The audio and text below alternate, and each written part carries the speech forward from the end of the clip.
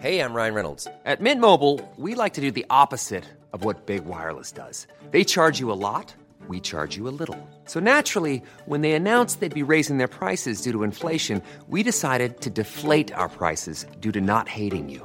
That's right. We're cutting the price of Mint Unlimited from $30 a month to just $15 a month. Give it a try at mintmobile.com/switch. $45 up front for 3 months plus taxes and fees. Promo rate for new customers for limited time. Unlimited more than 40 gigabytes per month. Slows full terms at mintmobile.com.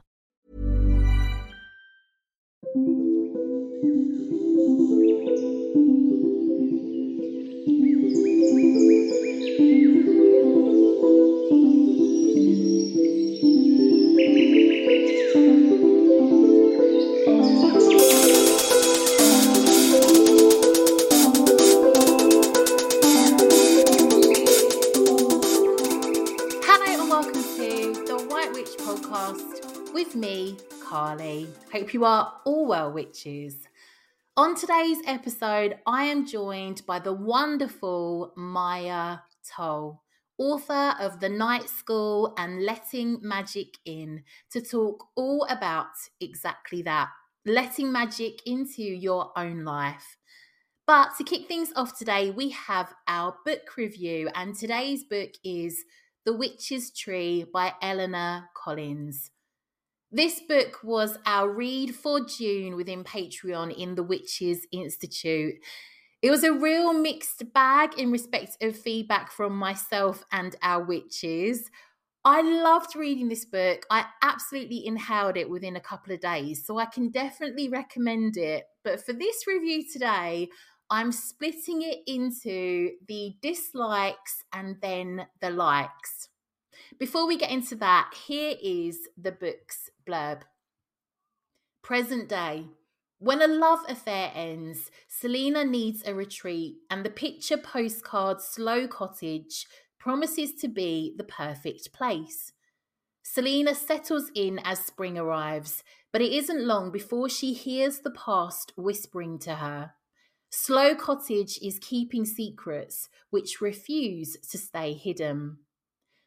1682.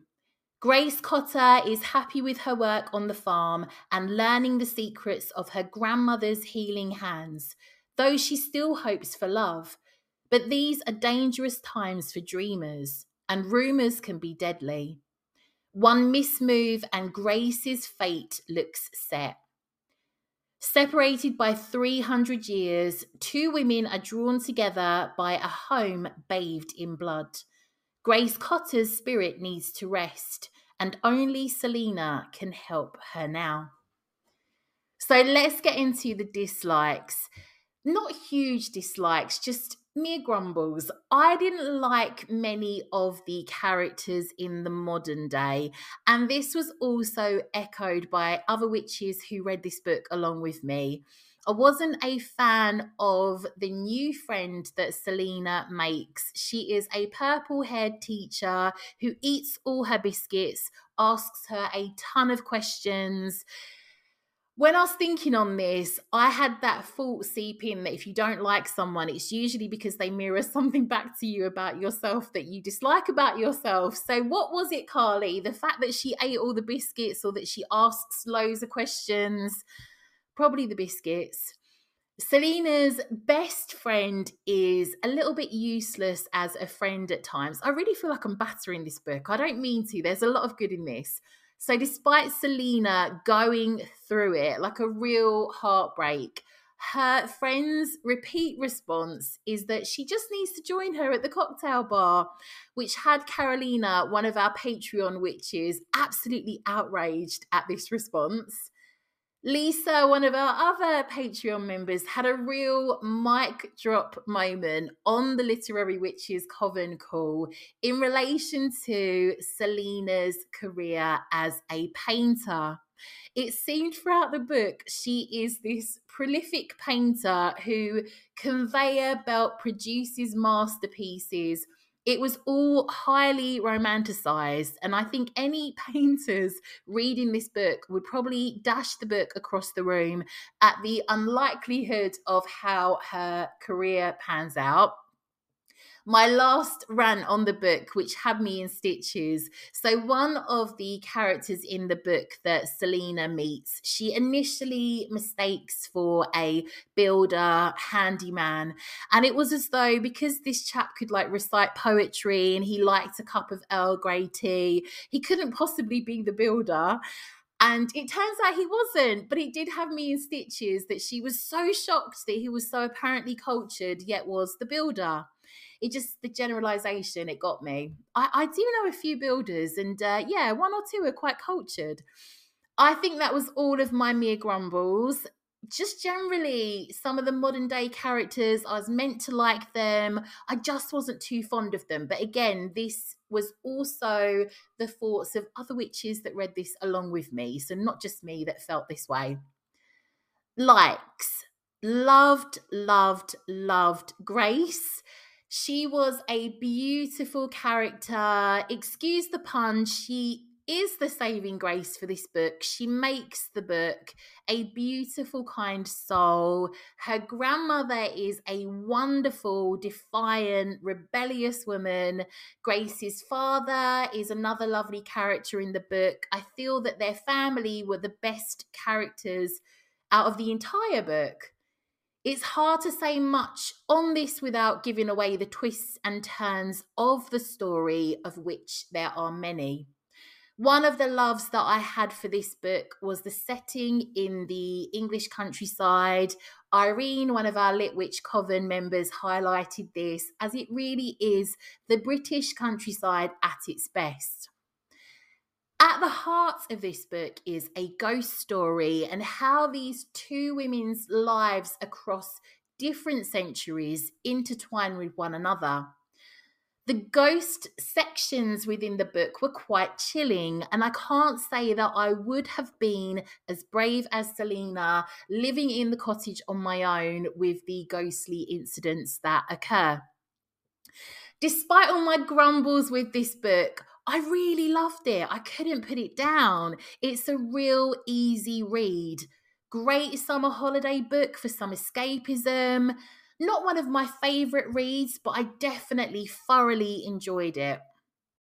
Before we get into our main episode today, I just want to let you know about our La Masse gathering for Thursday, 27th of July from 7:30 p.m. BST over on the Witches Institute on Patreon. This is a night for us witches to gather, to talk La Masse plans, and to delve into the topic of past lives.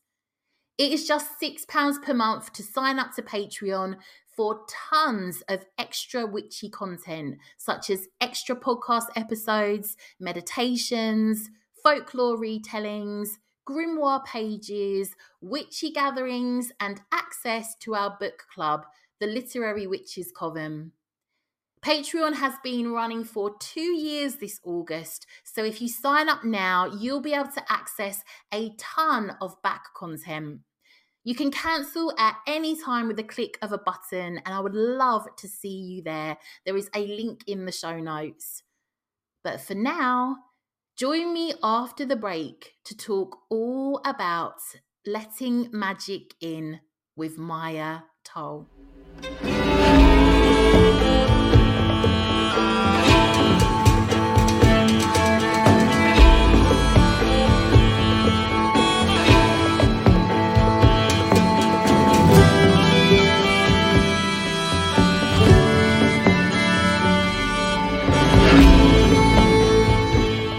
Welcome back.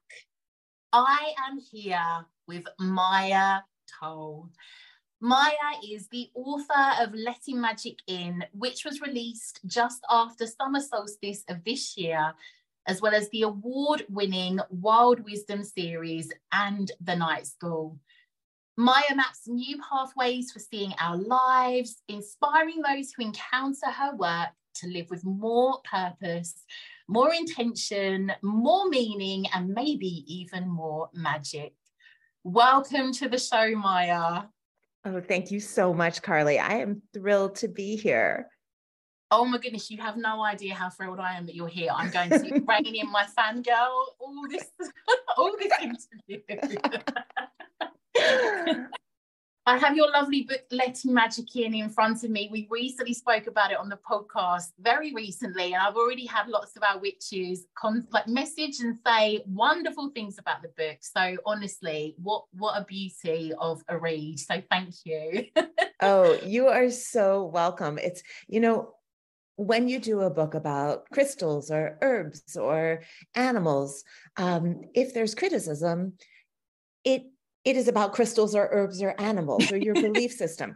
But when you write a book about your life, when there's criticism, it's about your own choices and your own path. And so putting this out into the world was really a little bit scary. And just hearing that it's being so well received is truthfully a huge relief. Honestly, nothing but good feels and good words have been spoken, honestly. So I'm so in love with it.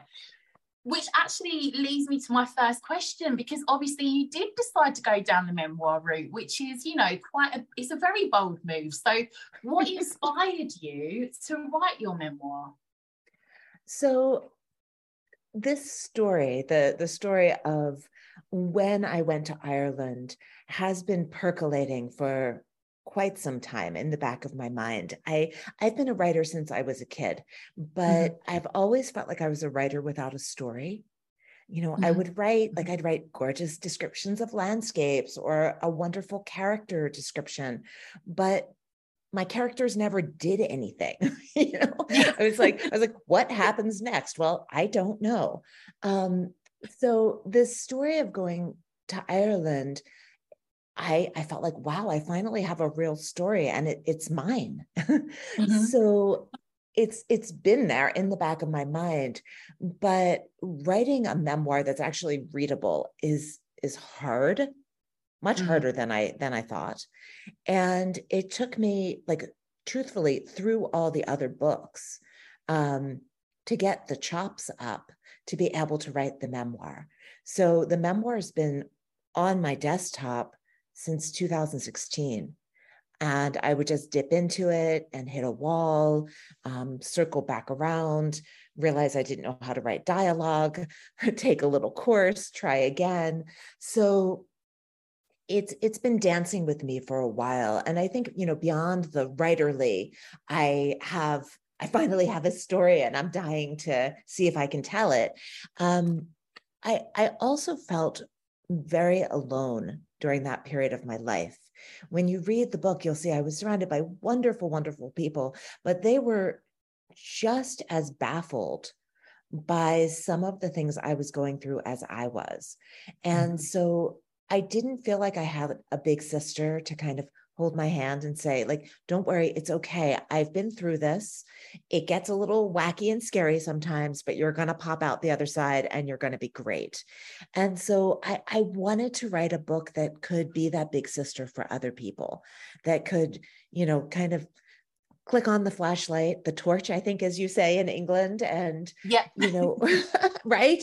And just point out where the path markers are. So we all have different paths, and most people reading this book will not take the same paths that I did.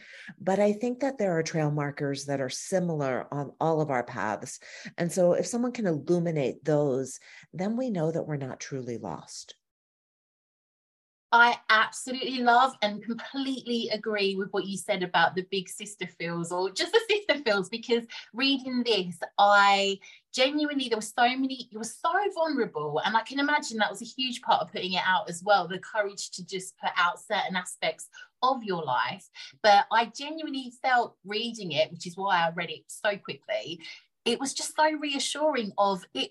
I think on the review, I said, it shows us that we are all, we all really think and feel the same in many respects. And it's that reminder within the book that I absolutely loved. And it did have that we are not alone sense to it. So I completely agree with what you did. It did have that effect, most definitely.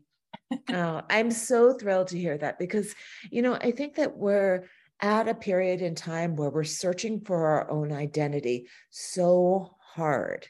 We're putting words and labels, and we're collecting them. We have our little gathering basket of our words and labels to describe ourselves. And as we pick those up, and put them on, then someone else looks at us and says, oh, I'm not that, right? Like, I don't identify with the word witch, or I don't identify with the pronoun they. There's all these things that people then say, oh, well, that's not exactly me. And so, right.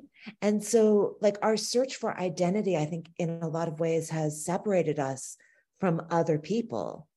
And so to hear that reading this book made you feel like, oh, wow, under all these labels and all our trappings, we are at the same root causality. We're all seeking and searching and feeling into situations that can be difficult in similar ways.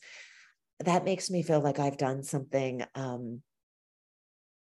that can truly be a help, that can be important for people who are feeling so alone. I mean, you see it in the suicide rates, you know, where, right, we're more and more ourselves, and we're more and more alone being ourselves.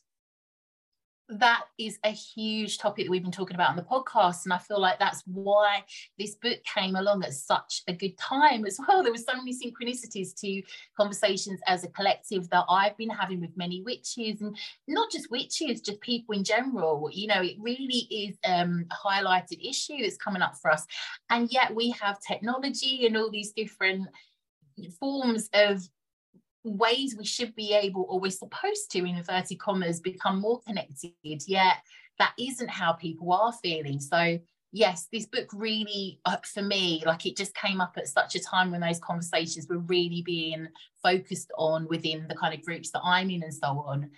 I just felt that you tackled some huge areas within your life around grief that lots of people can relate to. It was grief in many different forms. Nothing was sugar-coated. The book was this wonderful blend of real gritty, bringing up real gritty issues that had come up for you. But then there was also the beautiful writing, the scene set and everything. So it had this wonderful way of like, you were there, you were in the story. It was beautiful, but then you also, were there with the fallout of different things that were happening to you. So it was very clever, I think, the way that you balanced the two without making it. Does that make sense? Like, I feel like you really balanced it and got the message across. The reassurance was there, but it was also tackling some really tough stuff.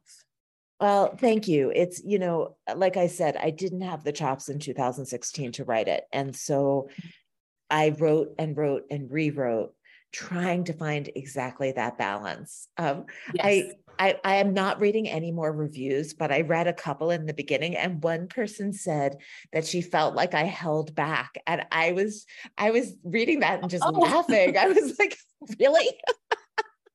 No, I don't think you did at all. I definitely disagree with that. No, I do not think you did at all. I was, genuinely, like, hats off, you've gone there, and I resonate with this. Like, this means something to me with my grief and experiences, and I kind of won't give away too much because I really think people need to read the book. But there were so many things where I was like, yes, I felt that. I've been here.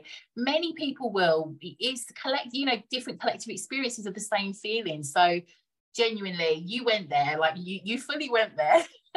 I tried to fully go there, but I have to say one of the difficulties is this is a period of my life that happened 20 years ago. And so I was counting on journals. I had 8 journals from that time period. I don't have a great memory. My parents and my sister will be talking about, remember when? And I'll be thinking, no, I don't remember when. So I leaned heavily on those journals. And what was fascinating was that once I had like kind of the tail of a memory, I could rope it in. The journal gave me enough that I could sit quietly, close my eyes. The journals were very emotional. Like I honestly, I was talking to a friend, I think we should burn these journals because they were really, talk about dreck, just overly dramatic and very emotional. But what was fabulous about it was it put me back in the emotions that I was in at that point in my life. And from feeling the emotion again, I could kind of spool backwards and piece together the scene, the people who were there. It gave me a window into my own memories, which I'm very grateful for, because I couldn't have written the book without it. We talk a lot on the podcast about death and links to the craft and how we used to deal with death and so on. And we were talking about death doulas, so people that come in and, you know, look after you at end of life, and, you know, to make it more of an experience, you know, because it is a sacred experience. It's a difficult time, but if you can kind of have any say over how it works out for you. And we have a few deaf doulas that I speak to, and one of the main things I've said when I obviously kind of get to that point of life, which sounds quite a macabre thought, is burn my diaries. Like, do not let anybody read the right contents. Oh my goodness, I just couldn't go. So I relate, like, they must be burned. They must be burned. And I have to tell you, when I was writing them, I thought they were so good. I was like, someday someone is going to want to publish my diaries. Woo, don't do that, please. Honestly, every now and again, I look back at mine just as a reassurance of, I'm so glad that I'm not there anymore. When I read one diary, it's like the same moaning about the same ex-boyfriend or something who's just completely irrelevant now and forgotten about. But yeah, it's always a good reality check to kind of remind you that hopefully you've learned a few lessons. Right? It's oh dear. Yeah, it's fascinating. And also just, you know, this whole idea of a book of shadows being kind of like a witch's diary. It's given me incredible insight into that. Like, you know, you watch a show like Charmed and they open up the big diary and all that comes out is wisdom. And I'm like, yeah, that's not really what would be in there. Certainly not with mine either. I can relate, honestly. Maya, there was a line in the book that felt particularly poignant that I noted was, I became the person I never knew I wanted to be, but perhaps always was. This really stood out from the book's introduction. So what would you say was most helpful on this journey? And what advice do you have for others who are trying to find their own calling, which can be a real issue for a number of us to kind of get to grips with what ours might be, if we even think that we have one, and so on? Yeah, I thank you for asking that question, because I absolutely love this topic. I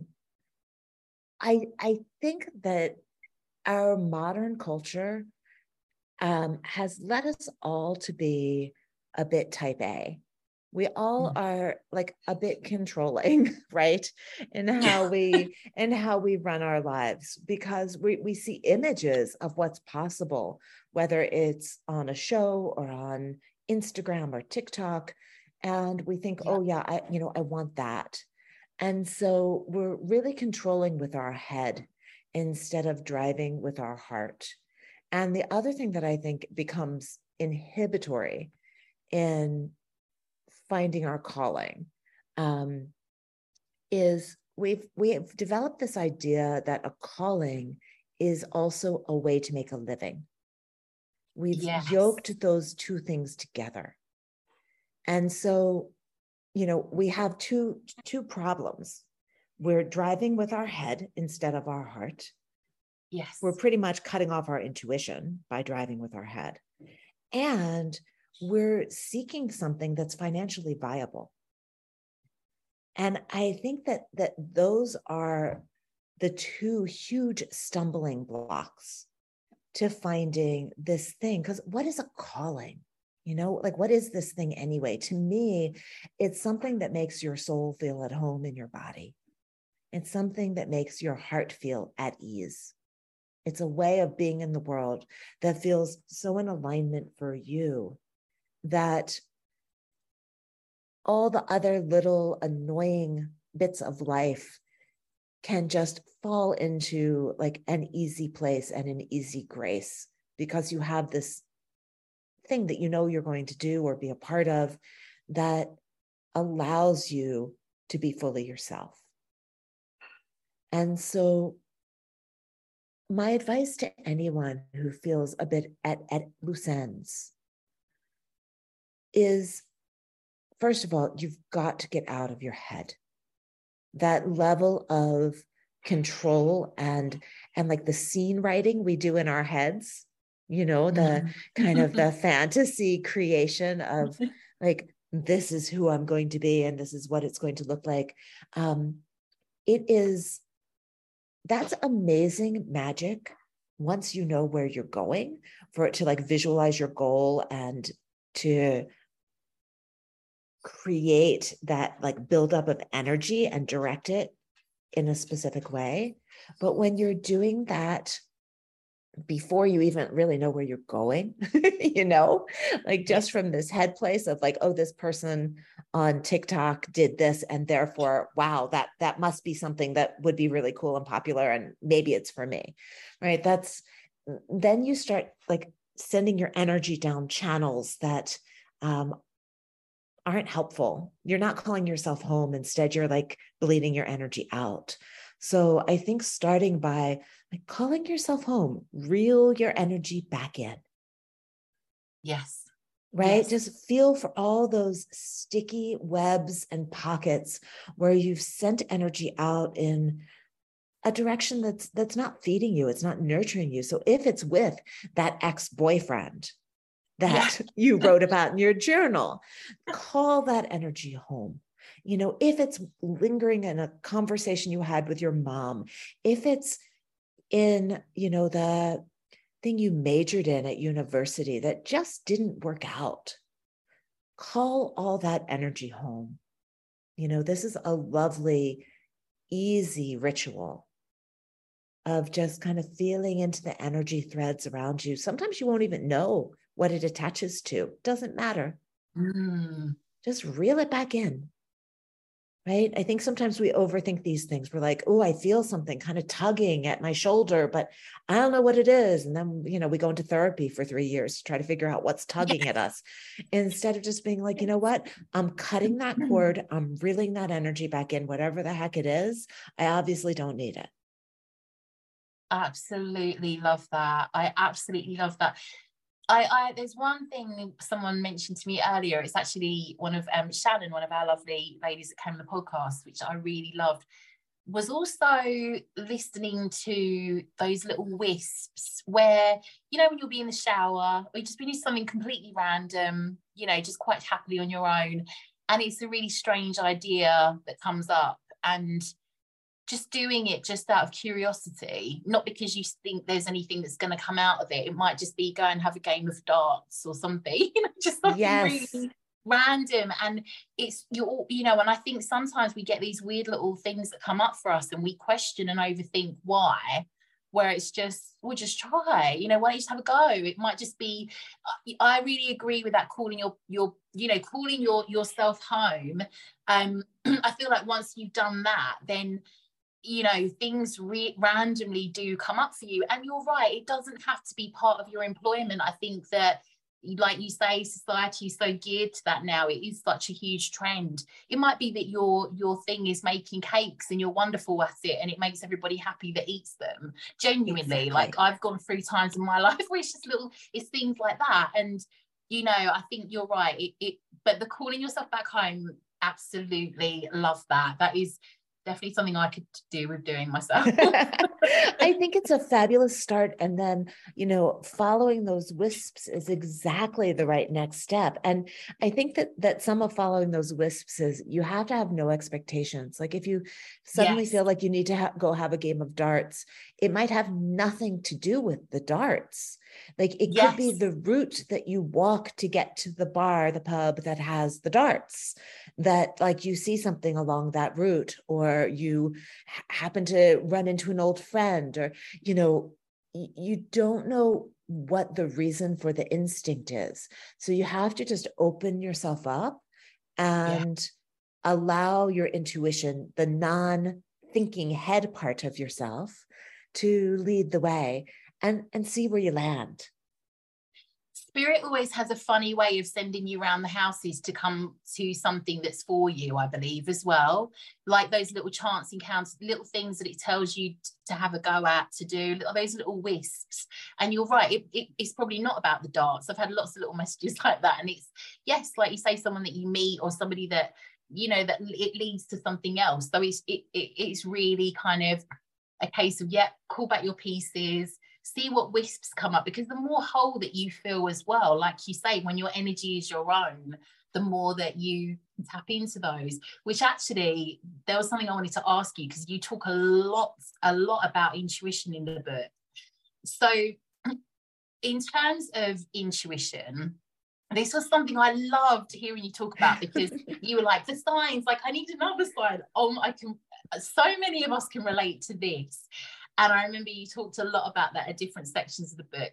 In regards to intuition, how do you feel that we can strengthen it? Yeah. So I think that, one of the best things we can do to strengthen our intuition is to use it, first of all. Yes. If we're always questioning it, if we're always saying like, oh, well, you gave me one sign, but I need 3 more to be absolutely certain. And how about another one? We begin to doubt our own internal compass.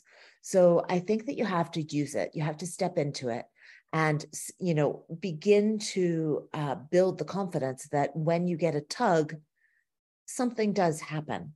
It might not be what you expect, but something does happen. So I think that that's thing number one. But the other thing that I think is very important is to start to find how intuition resonates within your body. Yes. Not your brain, your body.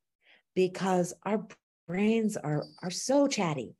They always have a zillion things to say. And it's very hard to fish out from all those things what's intuition and what's just thought. Now, you will get better at it over time, but I think it's easier to start by tuning into the body, because the body's not chatting at you in quite the same way. And your response to body knowledge is different than your response to brain knowledge. So whenever I think I know something, I try to find it in my body. And if I can only find it in my brain, then I let it go. Then it's, like if my brain suddenly like, hey, go to the coffee shop. That could be my brain just trying to make me feel like I have an intuition, because wouldn't it feel great to be intuitive and, march off to the coffee shop and have something fabulous happen. So if I get this like pull towards the coffee shop, that's just in my brain, I go, not so sure about that. But if I feel around in my body and I feel like there's a cord, like pulling my knee toward the coffee shop, coming from my gut, then I'm like, ooh, this is something. So using your body as a compass instead of your mind lets you start to feel the difference between like a whole body knowing and your brain chattering, because it's going to feel different for each of us. It's really hard, I think, for anyone to give us instruction on, when intuition comes in and it always feels like this. But what I find for me is that intuition is pre-thought. So for instance, when I got into university, I called my mom on the phone, and it was one of those moments. I just reached for the phone and I said, hey, Mom, can you have lunch with me? I'm going to go to the mailbox and get my acceptance letter, and then we'll need to celebrate. And she was like, I remember wait, that part. Yeah. she was like, wait, what? You're going to the, wait, have you gotten the mail yet? And I said, no, I know it's there. And I wasn't sitting around the house thinking, oh, the mailman just came and now my acceptance letter is in the mailbox. I had this sudden urge to pick up the phone. Yeah. And I just did. And the words just kind of came out of my mouth. And so for those of you who do ritual, that moment where, you have a vague idea. You're like, okay, I'm going to walk a circle in the woods and set a sacred space. And, there's this ritual I've been thinking about. And all of a sudden, something starts coming out of your mouth that you didn't plan, right? You're kind of walking in a circle, and all of a sudden you're praising the 4 elements, and you're like, whoa, where did that come from? So that's that feeling, that kind of bubbling up from within, the you're reaching for the phone before you even know why you're reaching for the phone. So pay attention to those moments and see how they feel in your body, where they're coming from, that kind of pre-thought, pre-verbal nudge. It might lead to words, right? It might go quickly from you're walking the circle to you're chanting something that you didn't even realize what was in your heart. Yeah. My partner just left, and we have a dog who my friends call my partner her support human, because without him, she's quite at a loss. She's running in circles and barking as he drives down the driveway. If you're hearing yipping in the background. No, we can't at all. No, but it's lovely to hear that as well. Anyway. So yes, her support human just left her. So her intuition's going haywire. But yeah, we don't deserve dogs. They're wonderful. So, those moments that are pre-verbal, that are pre-thought, even if they lead to thought, pay attention to those. Pay attention to sensations in your body. Also, like going back to that idea of calling your energy home and feeling into any cords that are attached to you. That's a great way to start working with your intuition. I like to scan my body, just first standing still and just feeling. And then I use my hands like I'm kind of doing a cat bath. Yeah. Right? You know how the cats like lick their paw and then rub at themselves. So I imagine, even if I can't truly feel it, I imagine that I can feel my aura. And I act like a little cat and I just paw at it, feeling for anything that feels off. And when I feel something, I believe myself. I don't let my brain spiral into, what is this goofy thing you're doing? And you can't really feel your own aura. I don't allow any of that. I just got to say, okay, in this moment, I'm stepping into the willing suspension of disbelief brain, because I know that my brain can get very up in arms about how irrational some of my little magical practices are. So I just tell my brain it needs to go sit in the corner, and then I do my thing. And if I feel something, I believe myself. If I have to pluck something out of my aura, I pluck it out. If I need to use my fingers and snip something, I snip it. And whatever that feeling is, I just go with it. So that allows you to start feeling into your surroundings, your aura, your body, and see where things are landing for you, what's hitting you in different parts of yourself. I'm Sandra, and I'm just the professional your small business was looking for. But you didn't hire me because you didn't use LinkedIn Jobs. LinkedIn has professionals you can't find anywhere else, including those who aren't actively looking for a new job, but might be open to the perfect role, like me. In a given month, over 70% of LinkedIn users don't visit other leading job sites. So if you're not looking on LinkedIn, you'll miss out on great candidates like Sandra. Start hiring professionals like a professional. Post your free job on linkedin.com/people today. Talking of magic and so on, you in your book, you obviously write about searching for magic throughout your life. So are there any kind of times that you might be able to pinpoint where and how you finally found it? So, okay, I have to ask, because I do ask everyone, can you light a candle with your mind? Oh, I loved that bit so much. I really felt like, why can't I light a candle with my mind? Who can do that? No, I can't, Maya. I've been working on it since reading the book. This has been an obsession of mine for years. I'm like, okay, is there someone out there who can actually do this? Am I the only one who hasn't been able to figure out this magic? How many of us have stared at a paper clip being like, okay, just move a little bit, a tiny bit to the left, just move, right?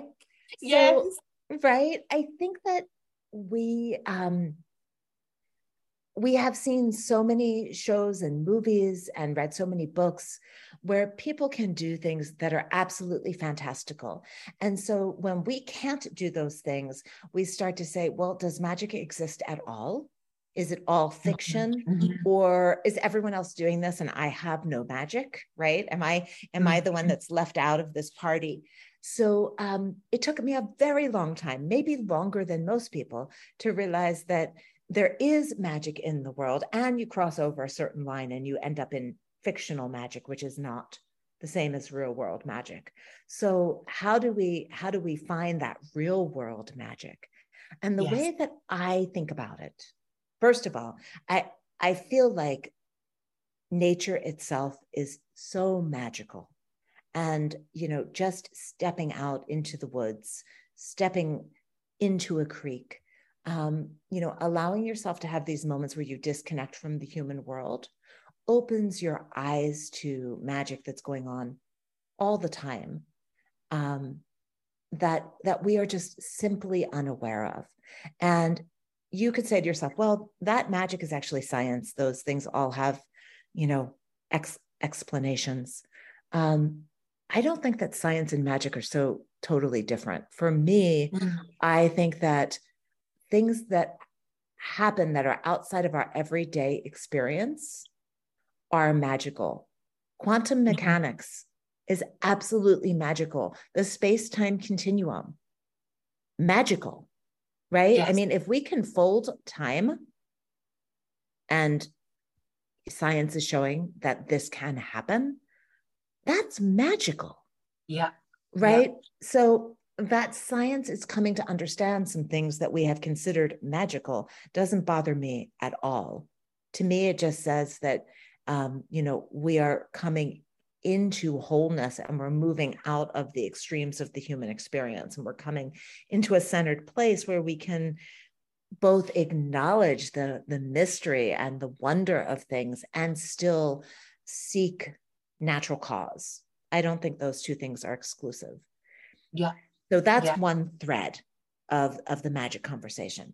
The other thread of the magic conversation is the thread of things being energy and sifting down to things being material. So everything is energy, and science has showed us this. Everything is vibration, including our bodies. But that vibration gets denser and denser and denser until it becomes physical. So when we're talking about the kind of magic that we might be doing with a candle or, when we're working a circle, what we're doing is we are accessing the energy while it's still in a vibrational state. Yeah. Before it has sifted down into the physical, because it's harder to move things, right? Once they have mass, it's easier to move things when they are energy.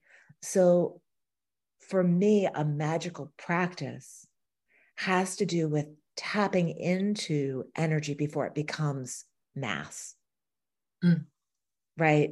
So that we are sending our will, our intention into the energetic spheres, so that when things manifest in the physical, we have tweaked them in the direction we'd like them to go.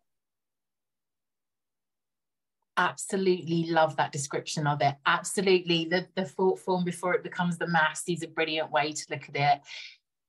I wondered, obviously the book was focused on a period of time, quite a way back, but what would you say now looks like magic for you in life today? For me, I am at a time in my life, I'm in my early 50s, where a lot of the things that I put in motion 10 years ago, 15 years ago, 20 years ago are coming to fruition. And it's truly, for me, it's truly magical, because one of the things my teacher in Ireland used to say is, you can put the magic in motion, but you can't control the timing. Yes. Right? Yes. And so I have found that to be so incredibly true. And it's really easy because of that to step into a place of disbelief. Like, oh, well, I tried to make this happen and it didn't happen. And sometimes it really takes a time span. So I'm sitting, looking out over the woods, in a house that I can only call my dream house, having written, I think we're up to 7 books. I think book seven comes out in September. And it's actually a journal for spiritual seekers. Exciting. I am very, very excited about it, because one of the things that I realized going through all my old journals is that when you keep all of your healing and magical thoughts in your journal, then you have to dig through pages and pages and pages of Drac to find, the little nugget you wrote about how to use your tarot cards, or right, or the recipe you wrote for the cup of tea that actually does help you to go to sleep.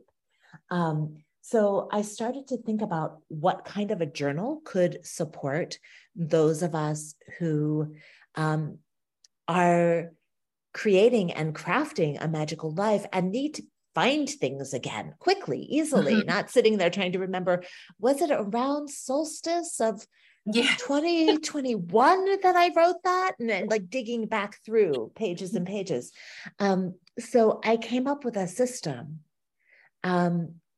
based on an artist's perpetual journal that allows you to keep a journal where you're kind of putting things in their place right in the journal.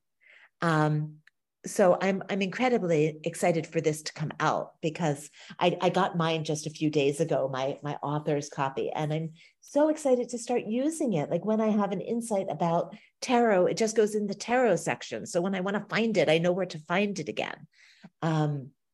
So that's coming out in the fall.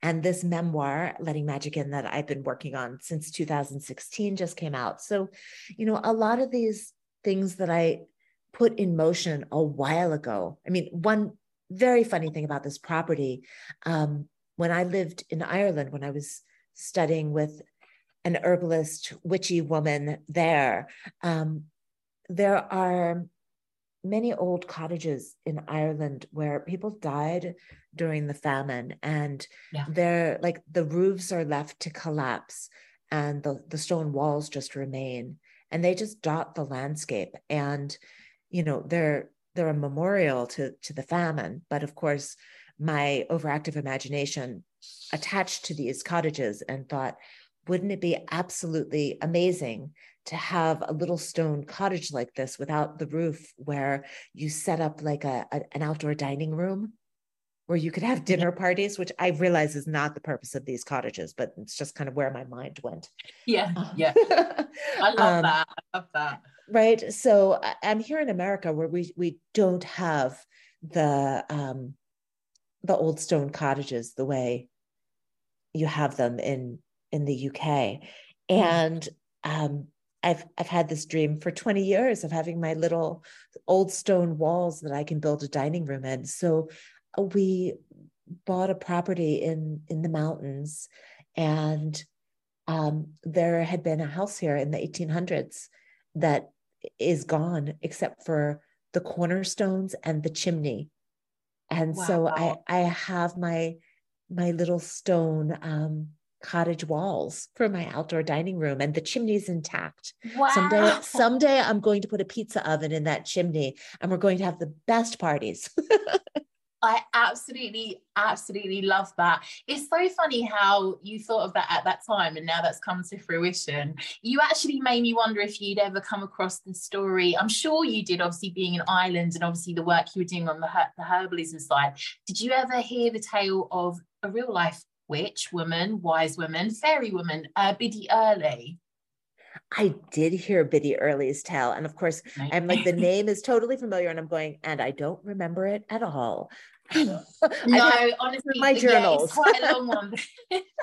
Just I wondered, obviously being over there, because she was obviously such an infamous wise woman, herbalist from, around the potato famine times in Ireland. So it's a really good wonderful woman. Like, she gave zero, I'm gonna swear, we've already talked about this, Maya, she gave zero fucks, basically.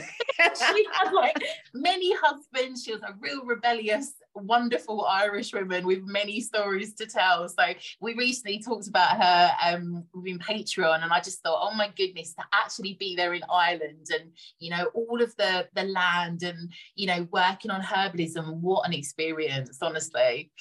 It was an amazing experience. And it was also, like, if I'm going to be honest, a lonely experience. It was beautiful and it was difficult, both. I think that we romanticize these things. I romanticized it before I went. I was there for a year, and I was living in the middle of nowhere on a stud. The horses were long gone. It was just me and my teacher, and not even a cat, and the gardens. And I didn't have a car or a bicycle. It was almost a 2-hour walk into town. And at that point, your mobile phone would not do international calls. Yeah. So I had no contact with my friends and family back home. My teacher would not let me use the internet. So I just had to walk into town to go to a computer cafe to use the internet. So it was an amazing time. And I do credit that level of loneliness. Yes. With opening me up to communicating with the world around me, with the plants and the elements and things like that. Because when you're communicating with other humans, that noise drowns out your ability to hear the more subtle vibrations. I think we think of communication as human language. And so we're not open to other forms of communication, things that we feel in our body, things that we smell, things that, we hear, things that we see. We're always focused on language. And it was really necessary for me to put that down in order to find something else. I don't think we can kind of not talk about how those journals really have been, like you say, they've changed your life at this time. I mean, I wanted to ask you in regards to journaling. It's something we discuss a lot on the podcast. Obviously, there are a number of excerpts from your past journals that are part of, work towards the memoir. Do you think writing has a role in helping us to discover who we are in the world? Oh, absolutely. I think that we keep secrets from ourselves. And so if you can find a way to tell yourself your own secrets. And for me, writing is one of those things. I always kind of start very controlled. Back to that control word. I always start having some idea of how I want what I'm writing to read. But if I keep going, and sometimes I'll set a timer so that I can't quit when I'm just at the surface level. If I keep going, eventually I put down my own pretense. I put down my own ego, and I start to get to the parts of my psyche that are wanting to float up. I get to the place where I can surprise myself. I do think a timer is important for this because it's super easy to stop writing after you've written down the surface stuff. But if you have a timer set for, 10 or 12 minutes and you've only written for 3 and you're like, ugh, I've got to keep going, then you dig a little deeper to find the next level. I love that. And I also find I've tried that. I've also tried the morning pages from Julia Cameron's The Artist's Way.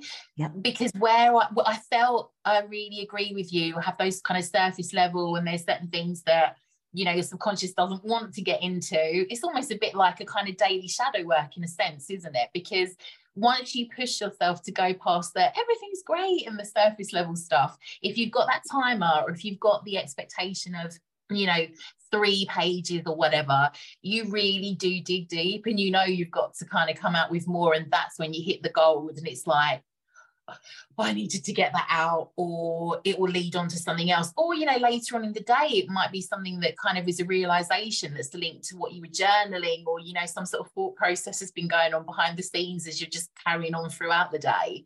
But I love that with the timer. Yeah. Absolutely. And I think what you just said is so important, because like sometimes the writing is the beginning of a process, and the process continues even after you're done writing.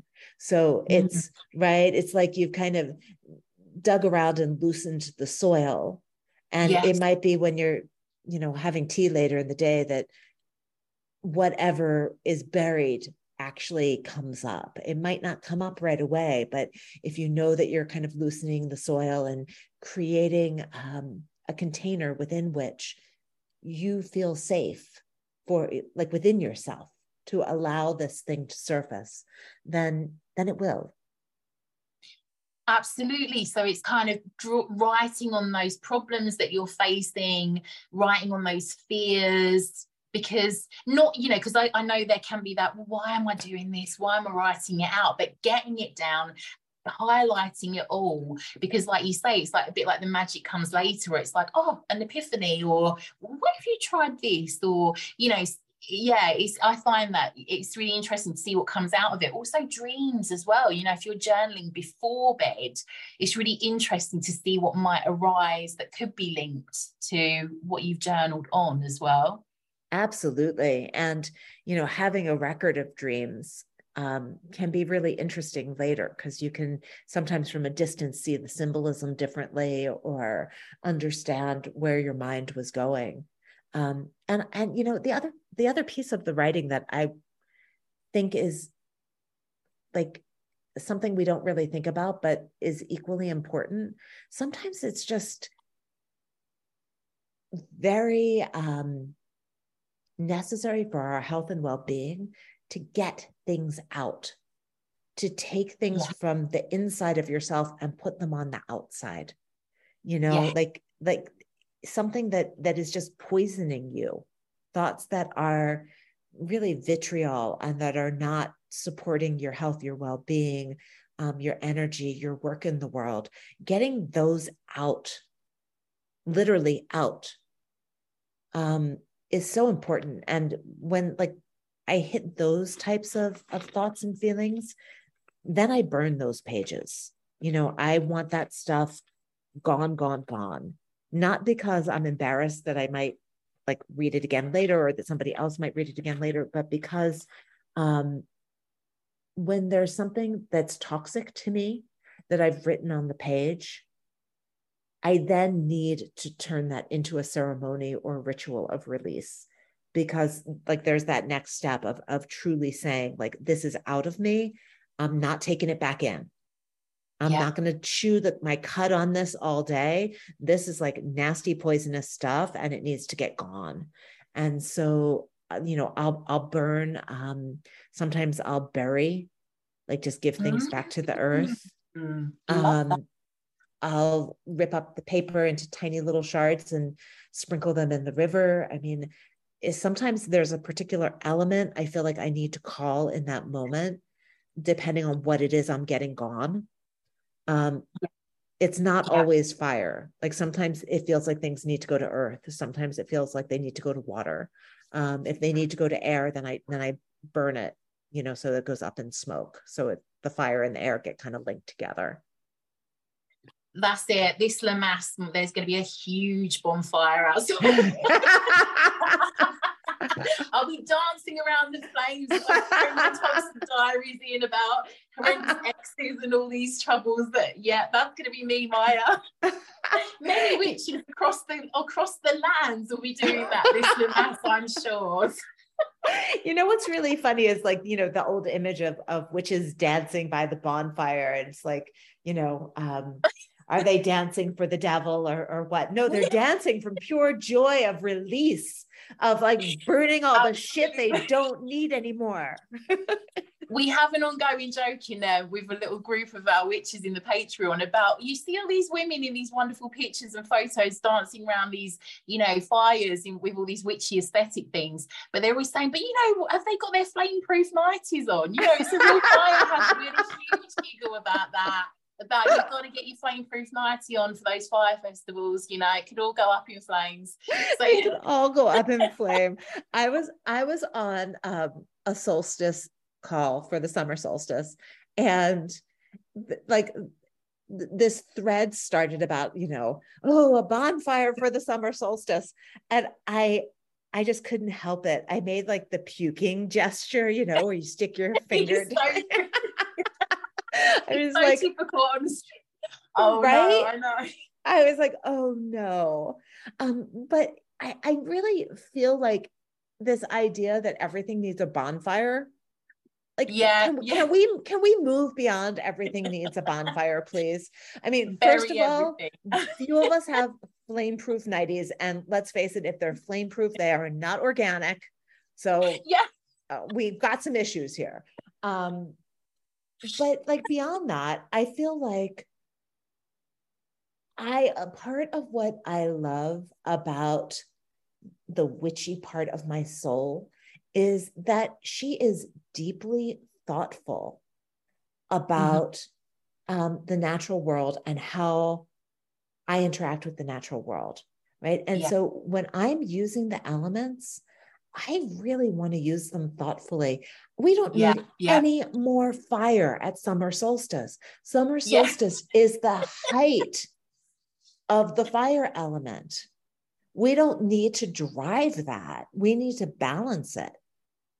Go jump in a water hole.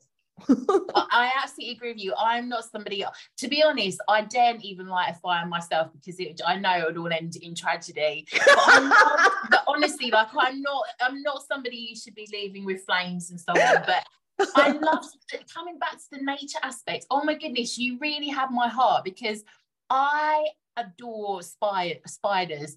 I would literally, if I'm in someone's house and they're complaining about a spider, I will relocate it elsewhere in the house, since I discovered that house spiders, they need to live in a house. I love them. But the way that you kind of channeled some of the different animals through the book, and they're on the front cover as well, I really loved that, because nature really resonates with me. And it was just nice, those little aspects throughout, and the theme. I feel like the more we can weave ourselves into the tapestry of the world around us, the tapestry that is bigger than the human experience, the more we can come into a sense of the world as a magical place and us as magical creatures within this magical space. So I am always weaving my energy threads with the energy threads of the trees and the plants and the animals and the rocks and the stones and the crystals, and just reminding myself that we're all one. Yeah, absolutely. Oh my goodness, honestly, this is wonderful. I think I've still got about 3,000 things I would love to ask you, but we will never get home. We will never ever finish up. You were just honestly so inspiring. There's so much I've learned from the book, but also so much from this, just getting to speak with you today. Honestly, thank you so much for coming on. Oh, Carly, it's been absolutely delightful. Thank you so much for having me and for reading Letting Magic In. I really appreciate it.